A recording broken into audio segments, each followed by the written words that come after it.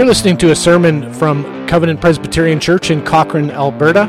If you'd like more information about our church, you can find us on the World Wide Web at www.covenantpresbyterian.ca. Today's scripture reading is from the Gospel of John, chapter 5, as we continue our way through the Gospel. Today we are reading from verse 30 to 47. The word of the Lord. I can do nothing on my own. As I hear, I judge, and my judgment is just, because I seek not my own will, but the will of him who sent me. If I alone bear witness about myself, my testimony is not true. There is another who bears witness about me, and I know that the testimony that he bears about me is true. You sent to John, and he has borne witness to the truth. Not that the testimony that I receive is from man, but I say these things so that you may be saved. He was a burning and shining lamp, and you were willing to rejoice for a while in his light. But the testimony that I have is greater than that of John. For the works that the Father has given me to accomplish, the works that I am doing, bear witness about me that the Father has sent me. And the Father who sent me has himself borne witness about me. His voice you have never heard, his form you have never seen, and you do not have his word abiding in you, for you do not believe the one whom he has sent. You search the Scriptures because you think that in them you have eternal life, and it is they that bear witness about me. Yet you refuse to come to me that you may have life. I do not receive glory from people, but I know that you do not have the love of God within you. I have come in my Father's name, and you do not receive me. If another comes in his own name, you will receive him. How can you believe when you receive glory from one another and do not seek the glory that comes from the only God? Do not think that I will accuse you to the Father. There is one who accuses you, Moses, on whom you have set your hope. If you believed Moses, you would believe me, for he wrote of me. But if you do not believe his writings, how will you believe my words? This is the word of the Lord. You may be seated.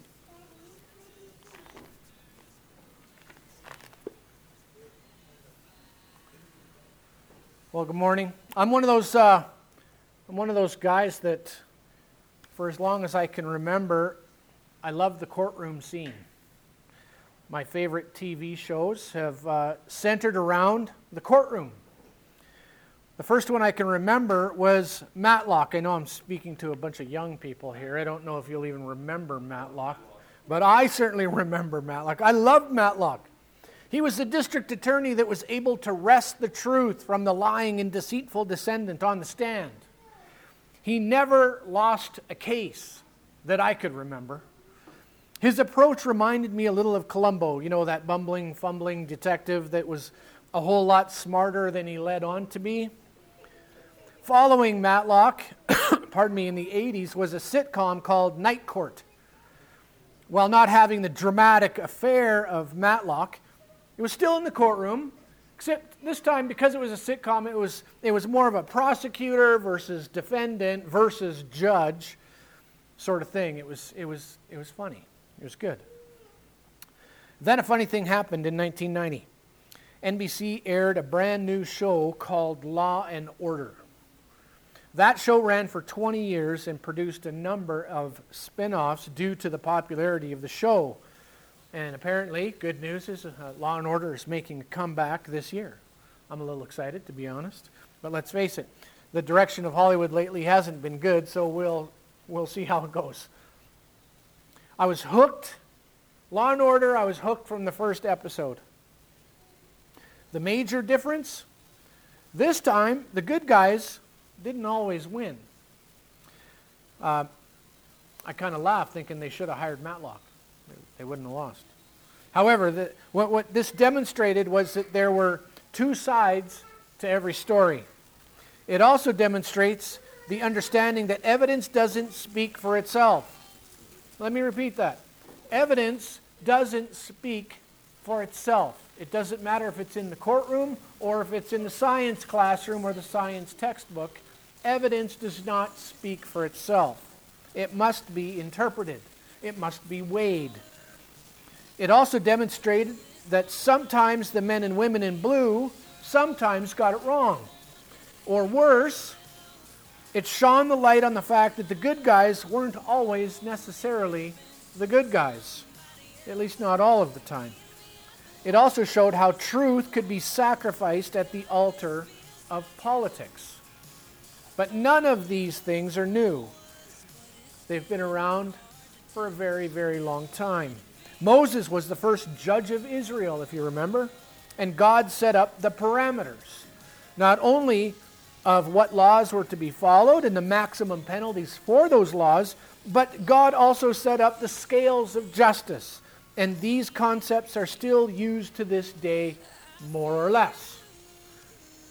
The first law upon which the courtroom scene stands is the 9th commandment, after the first one, of course. But then the 9th commandment. The 9th commandment, of course, is, "Thou shalt not bear false witness." You should not be a liar. Do not lie.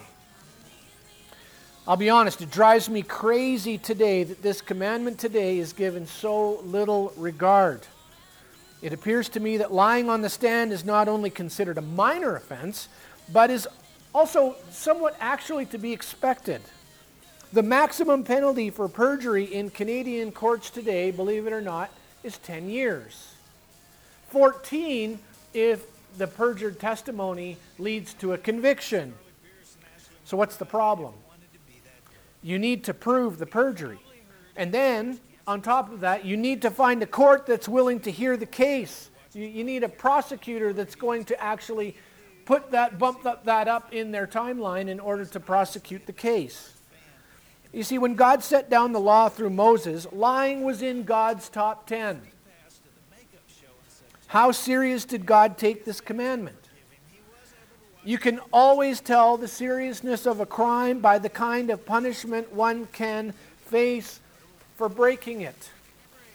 In Jewish law, if a false witness led to the death penalty, that false witness would, guess what? Face the death penalty. In Jewish law, basically, with a law like that, it would make you think twice about lying on the stand, wouldn't it?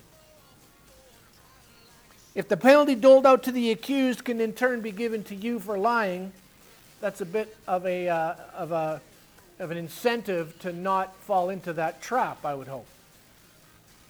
And why is it so important? It's because the entirety of the legal system stands or falls on the truth.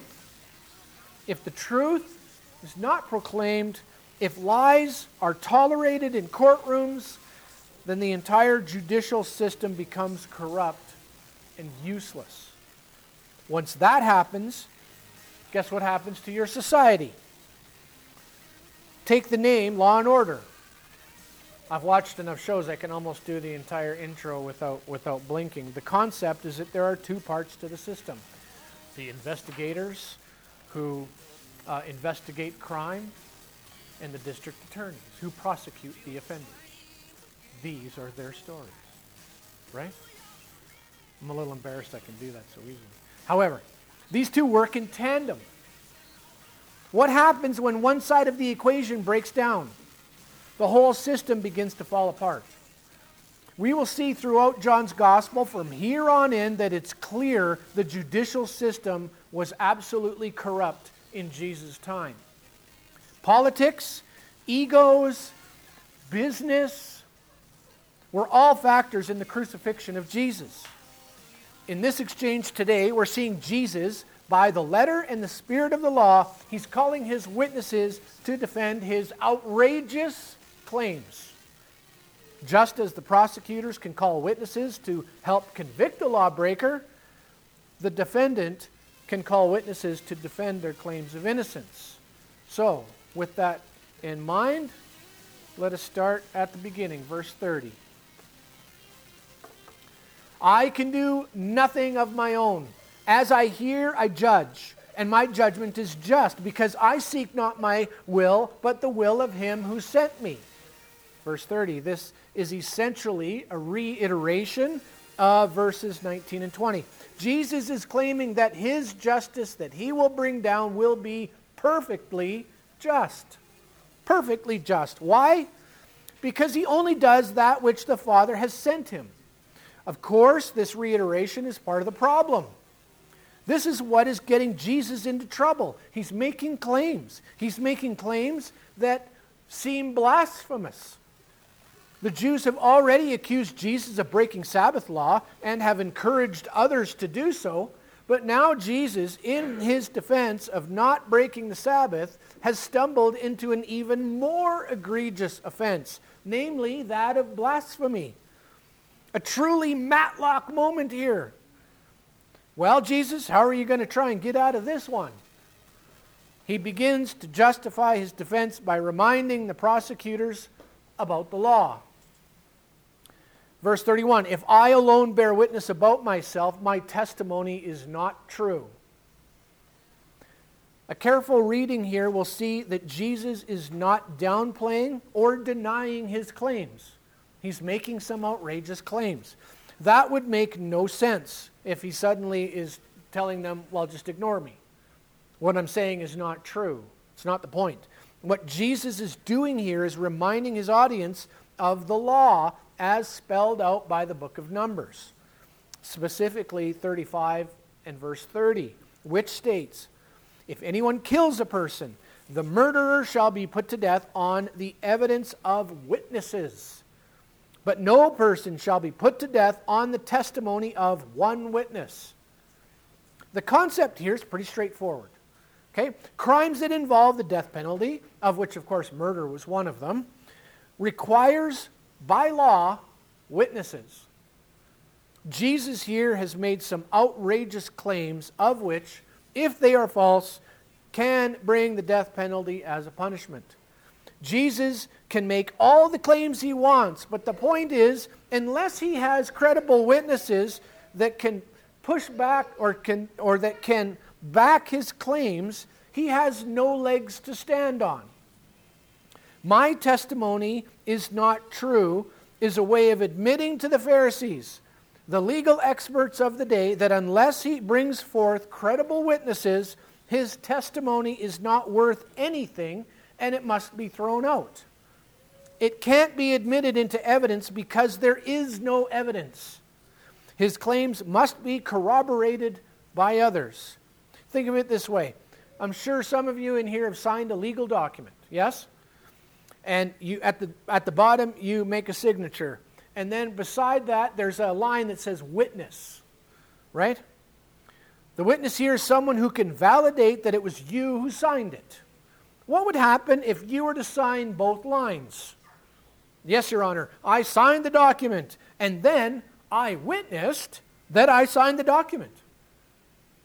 Are you a credible witness to your own actions? Well, of course not. You need someone outside of yourself to verify that it was you. This is the idea. Okay, Jesus, call your first witness. Verses 32 to 35. There is another who bears witness about me, and I know that the testimony that he bears about me is true. You sent to John, and he has borne witness to the truth. Not that the testimony that I receive is from man, but I say these things so that you may be saved. He was a burning and shining lamp, and you were willing to rejoice for a while in his light. Jesus starts calling his witnesses. I believe he starts with the weakest witness and then peaks at his last and strongest witness. The first witness is John the Baptist. If we look back briefly at chapter 1, verses 7 to 8, we see the Apostle John saying of John the Baptist that he came for a witness, to bear witness to the light, that all through him might believe. He was not that light, but he was sent to bear witness of that light. What was John the Baptist's testimony? What did he say? What was his main message? Behold the Lamb of God who takes away the sins of the world. That was his witness. That was his testimony.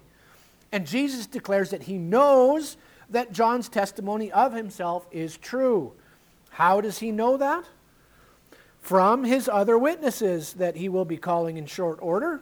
But Jesus turns John's testimony against his accusers. He says, "You sent to John."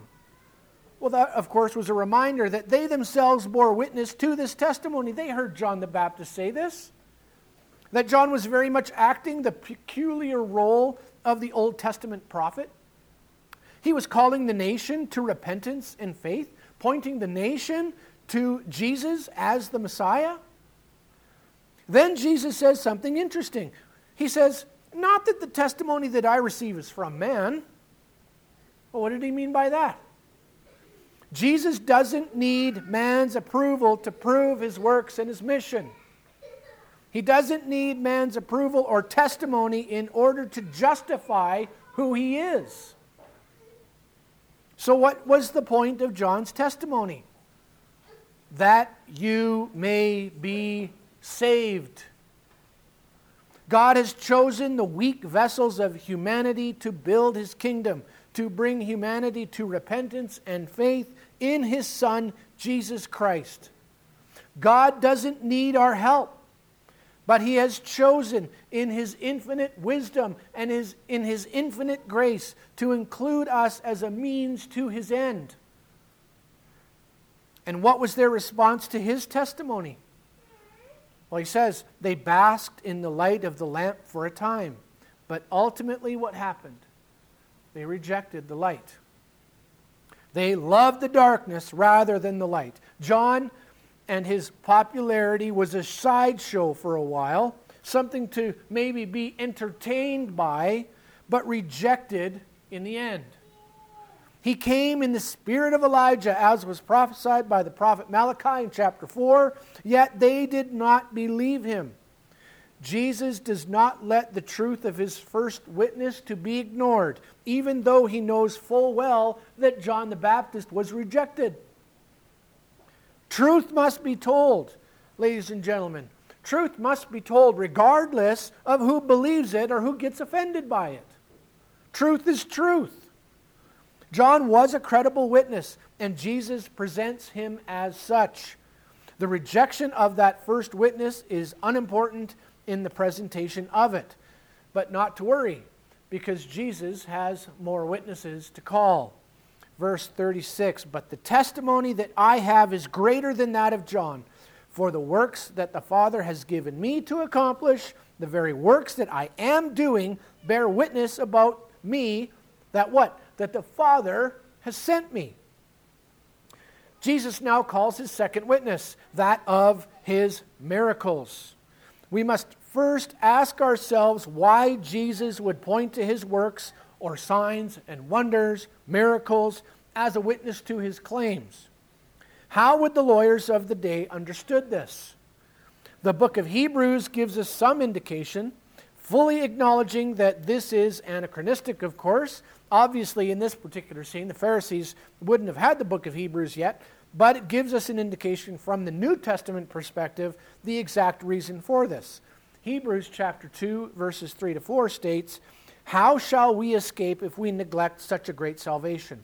This salvation was first announced by the Lord, was confirmed to us by those who heard him, and was affirmed by God through signs, wonders, various miracles, and gifts of the Holy Spirit distributed according to his will." Signs, wonders, miracles, all had a specific purpose, including in the Old Testament. The scribes and the Pharisees would be fully aware of these qualifications that came from Deuteronomy. Okay? All prophets, listen carefully to this, all prophets had to meet three criteria in order to be validated as those speaking on behalf of God. Namely, that they had to have a calling from God himself. It's kind of important. If someone's going to speak on behalf of God, you need to be called by God. If you read the Old Testament, especially the books of the prophets, you will see that they all had a specific calling from God, by God. prophets. In no way, shape, or form were designated by others to be prophets. In the New Testament, all apostles were appointed by Jesus himself, excepting Matthias, who replaced Jesus. But even he too had to meet certain criteria, certain apostolic qualifications, including being a disciple from the time Jesus was baptized by John and seeing the resurrected Christ. He had to be there from the beginning. He had to be an early disciple who never left. He was there, and he saw the resurrected Christ. Second, they were to speak truth in accordance with previous revelation. And whatever they spoke regarding future prophetic utterances, they had to come to pass. Now listen carefully. Not just some of the time, or mostly correct. We have some new apostolic types today in churches that believe that there's new apostles or new prophets or whatever they want to call them. And they're really happy when they think that the prophet that they have or the new apostle that they have, they're right about 25% of the time. What I always laugh is, as a teacher, multiple choice exams usually have options. There's 4 options. And we always make the joke that monkeys can get 25% on an exam without even trying, right? So the idea that today's apostles or today's prophets can be mostly wrong and people are happy about it, have no idea of the biblical qualifications needed. The biblical qualifications are 100% accuracy. Okay? Whatever they predict has to come to pass. Whatever they predicted that didn't come to pass, that prophet was regarded as a false prophet and was subject to, guess what? The death penalty. God does not take false prophets, false witnesses, lightly. Lastly, the prophets and apostles were given the ability of performing miracles in order to validate their claims.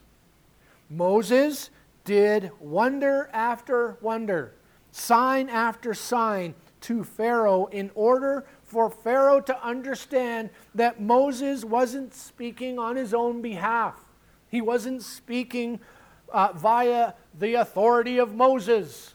There was no such thing as the authority of Moses. Moses spoke via the authority of God and God alone. We see in numerous places in both the Old and New Testaments that prophets and apostles had the ability to do miraculous works. This was not for their own glory. They were certainly not doing it by their own power, but by the power of the Holy Spirit for the express purpose and function of proving they were who they claimed. This is why Jesus brings up the miracles. What did Nicodemus say to Jesus in chapter 3? He says, we know that you're a teacher, what? Come from God. Why? How did he come to this conclusion? For no one can do these signs that you do unless God is with him. They recognized that. And we see Jesus again in chapter 10 of John's Gospel asking the scribes and the Pharisees to believe due to the works being done. If you don't believe me, at least believe the works that I'm doing. Don't ever let someone say to you,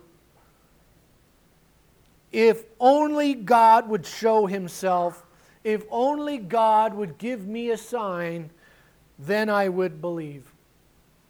This is false. This is absolutely false. Over and over again, people in the very presence of Jesus Christ, seeing the miracles he performed, denied his claims. If that witness wasn't good enough, Jesus then calls his next witness. Verses 37-38. And the Father who sent me has himself borne witness about me. His voice you have never heard, his form you have never seen. You do not have his word abiding in you, for you do not believe the one whom he has sent. This one's a little trickier. And more than a little ink has been spilled over this. What is clear here is that Jesus claims that the Father has borne witness about Christ. They're just trying to figure out how. As some of you are now aware of, anytime there is some kind of question mark with regards to what New Testament writers may mean in a text, my inclination is to look backwards to the Old Testament to see if there are any clues that might help us to understand. Jesus himself, out of all the options that I've read, this is the one that I find most compelling. Jesus, I think, is elaborating on his claim when he says, well, first he says, his voice you have never heard. Some try to claim that the Father was Jesus' witness due to the Father's voice being made loud and clear at Jesus' baptism. R.C. Sproul, when he preached on this, he used that instance to back up the claim that the Father was a witness. The problem is, if that were the case, Jesus' claim here would make little sense. So let's take Jesus at his word. Was there anyone in the Old Testament that did hear God's voice? More than a couple, I would say, but the easy one to pick out, of course, and the one that Jesus references in a minute would be Moses. Moses and God spoke what? Face to face.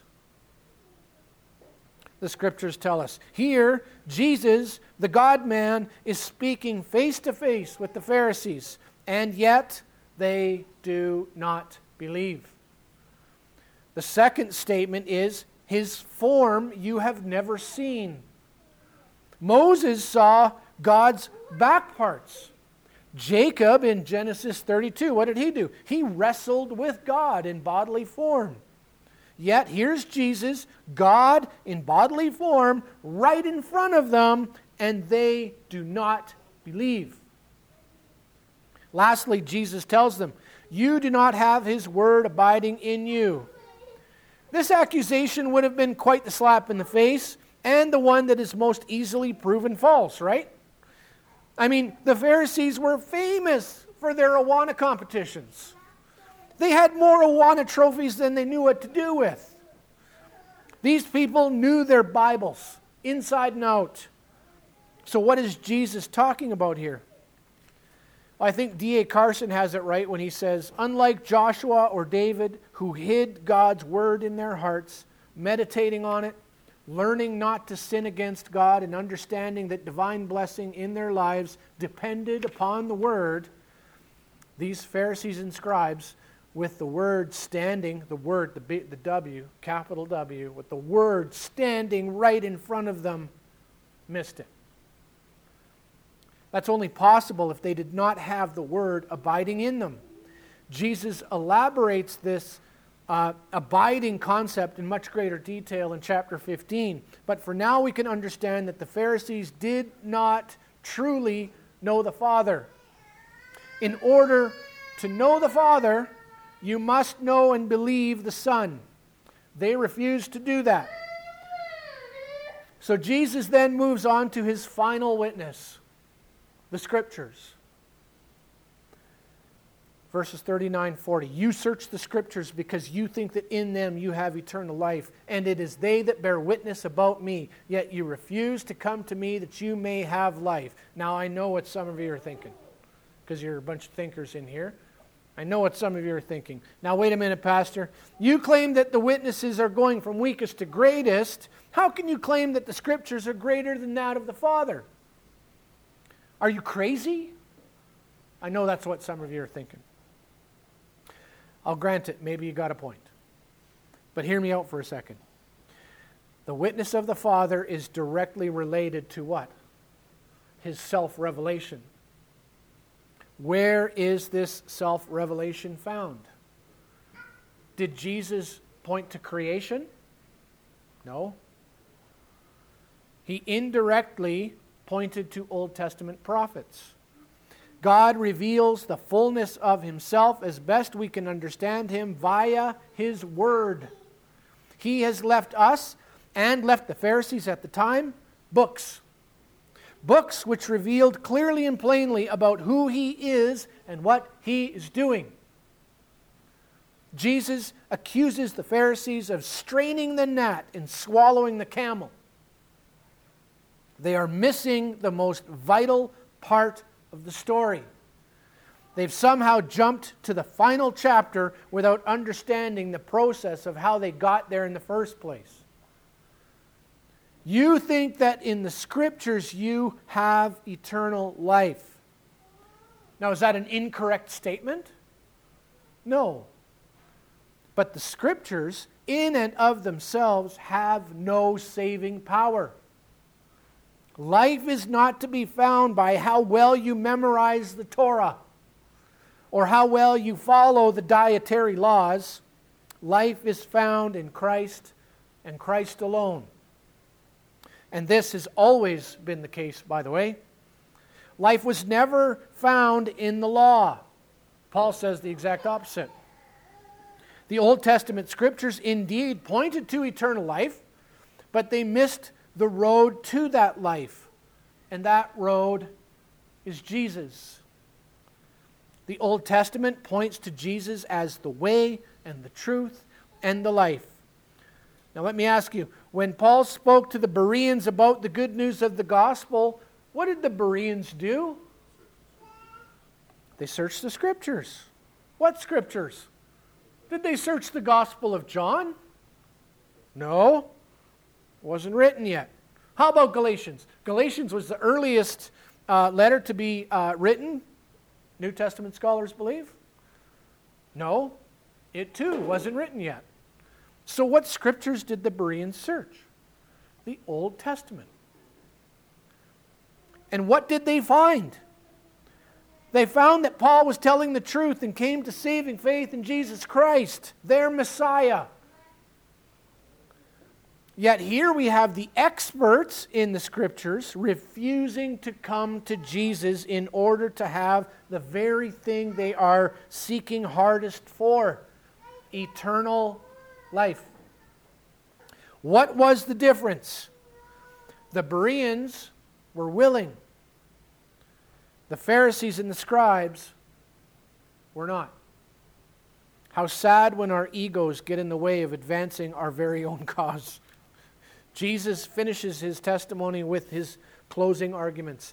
I do not receive glory from people, but I know that you do not have the love of God within you, verses 41, 42. Jesus cares little about receiving glory from people. Remember? He knows what's in a man and does not entrust himself to them. In this sense, he doesn't need or want accolades from the scribes and Pharisees. He is not there to build a great, big, popular movement. At least not yet. That comes later. There is one thing and one thing only that Jesus wanted, and that was glory from the Father, via his pleasing the Father through his obedience. Glory from God is far more worthy than that of fickle man. Friend, 1 minute, mortal enemy the next. Jesus' accusation of the fact that they do not have the love of God within them is a strong indication that they are part of the darkness. That they love the darkness rather than the light. After all, if they loved the light, they would love him. That's the process. If you loved the light, you would love me, but they clearly do not. Verse 43, I have come in my Father's name, and you do not receive me. If another comes in his own name, you will receive him. Do you recall what the expected Messiah was supposed to be? The Jews were, and in many ways still are, awaiting the great political figure that would free them from bondage at the time, especially that of Rome, who would then lead them into a time of great prosperity and peace. Jesus was not the Messiah they were looking for. He was claiming things that were not what we might call kosher to them. He wasn't claiming to be a great leader, come to save them from the Romans. He was coming in the name of the Father to what? To save them from their sins. They abhorred that idea. Instead, they chased after other messiahs, ones that fit their paradigm a little better. Josephus and other historical writers of the time corroborate this idea with the number of risings up Rome had to squash because of these false messiahs coming in their own names. They were popping up all over the place. and the scribes and Pharisees were chasing after them. Jesus didn't fit that paradigm, so he was rejected by the so-called experts. How can you believe when you receive glory from one another and do not seek the glory that comes from God? Verse 44. Jesus here points out the main problem, that of what we might call vainglory. Do you remember what Ecclesiastes says about vanity? Vanity, vanity, all is vanity. That which is vain is meaningless and worthless. The glory they seek from one another is vain. The glory that we seek from one another is vain. It's worthless, it's meaningless. And here we have the very glory of God staring you in the face, Mr. Pharisee, Mr. Scribe. And what? They reject it. What do we call that? I would call it the height of foolishness. Verses 45 to 47. Do not think that I will accuse you to the Father. There is one who accuses you, Moses, on whom you have set your hope. For if you believed Moses, you would believe me, for he wrote of me. But if you do not believe his writings, how will you believe my words? Like any exceptional trial lawyer, Jesus ends with a flurry that hurts. He claimed that he has been given the authority to judge from the Father. Ergo, I'm sure that the scribes and Pharisees were there thinking this arrogant and blasphemous person named Jesus was claiming that he would indeed judge them in the end. Pardon me. However, what does Jesus do? I find this a little humorous. Put simply, he claims essentially that I have the power to judge you, but I won't. Instead, I'm going to look over at Moses. I'm going to call him over, whom you claim to love and embrace and follow as your greatest prophet, and I'm going to ask him to have the honor of judging you for himself on my behalf. How shocked will they be when their prized prophet, the one whom they claim to follow, stands before them on the day of judgment and declares to Jesus and the Father, I accuse them of idolatry and sin of the most heinous kind, namely a rejection of the Father via a rejection of the Son. For they loved their darkness more than the light and rejected their Messiah, the one I wrote about. Remember the story of Lazarus? Lazarus by the gate, the poor one? The rich man says, please send Lazarus back to warn my brothers after they had both died. And what was the response? They have Moses. They have Moses. And if they won't listen to Moses, neither will they listen to Lazarus, even if he's raised from the dead. This was an important argument to hammer home. If you won't believe Moses, you won't believe me. Don't call yourself a believer. Don't call yourself a lover of God, all the while rejecting the very one whom he sent. Reject Jesus, and you reject the Father. Simple. So anyone who tries to tell you, I love God, I just don't love God the same way you do.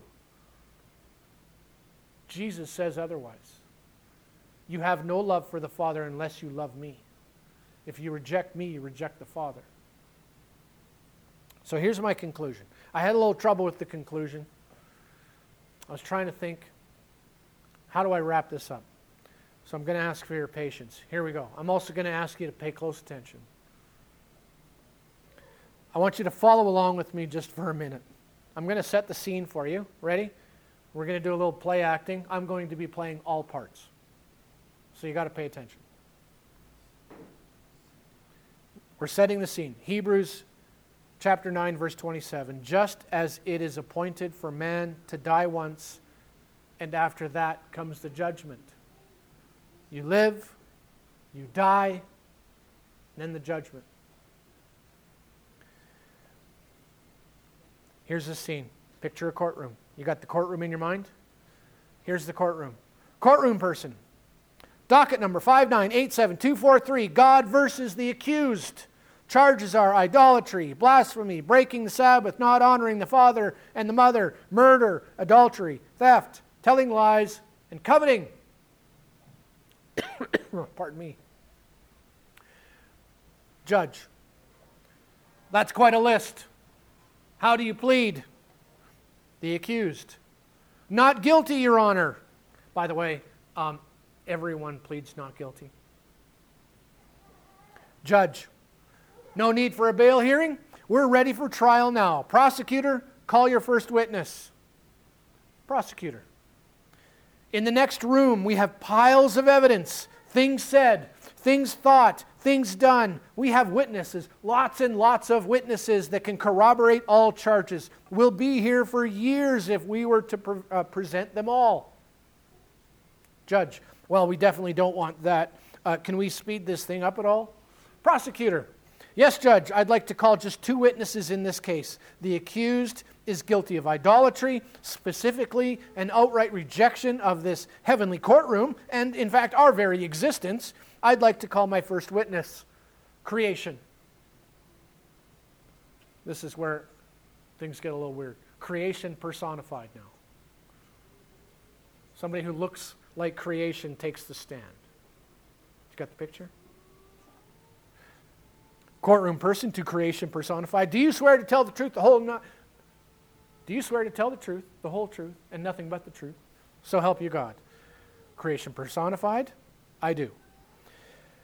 Prosecutor, creation, please give us the evidence that you have against the accused.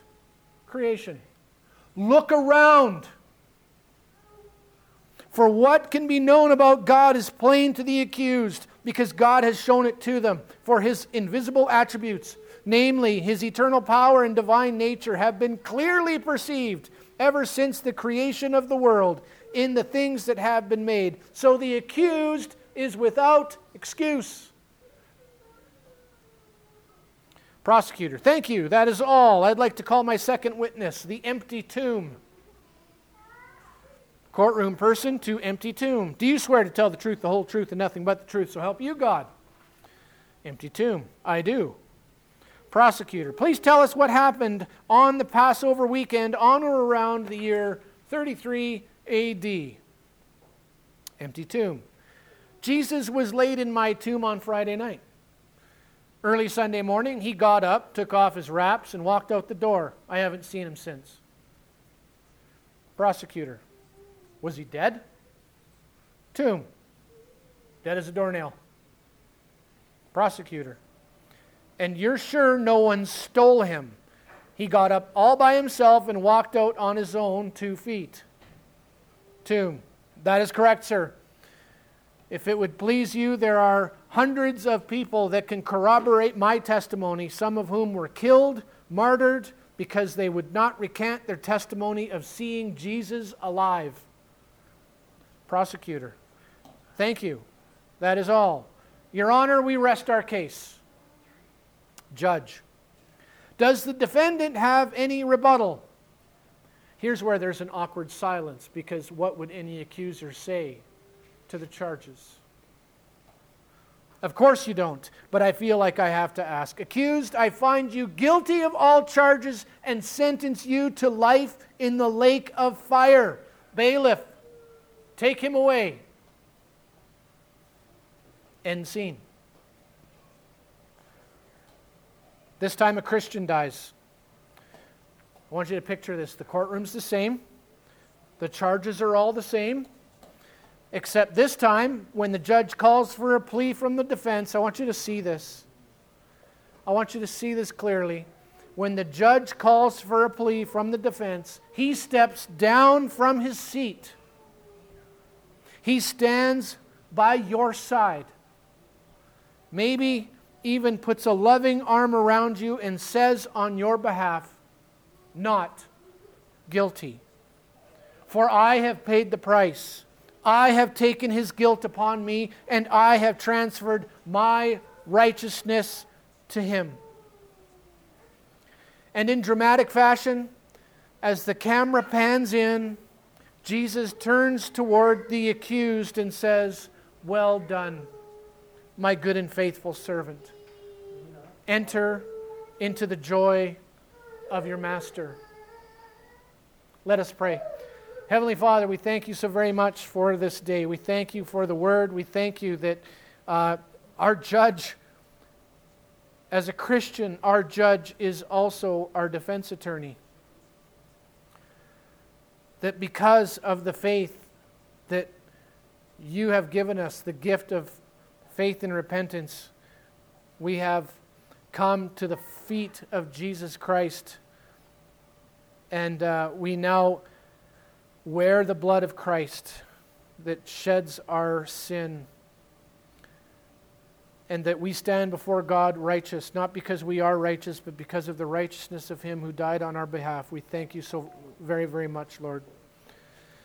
We ask that you would place this thought into our heads, that we would go this week and think on these things. In Jesus' name we pray. Amen.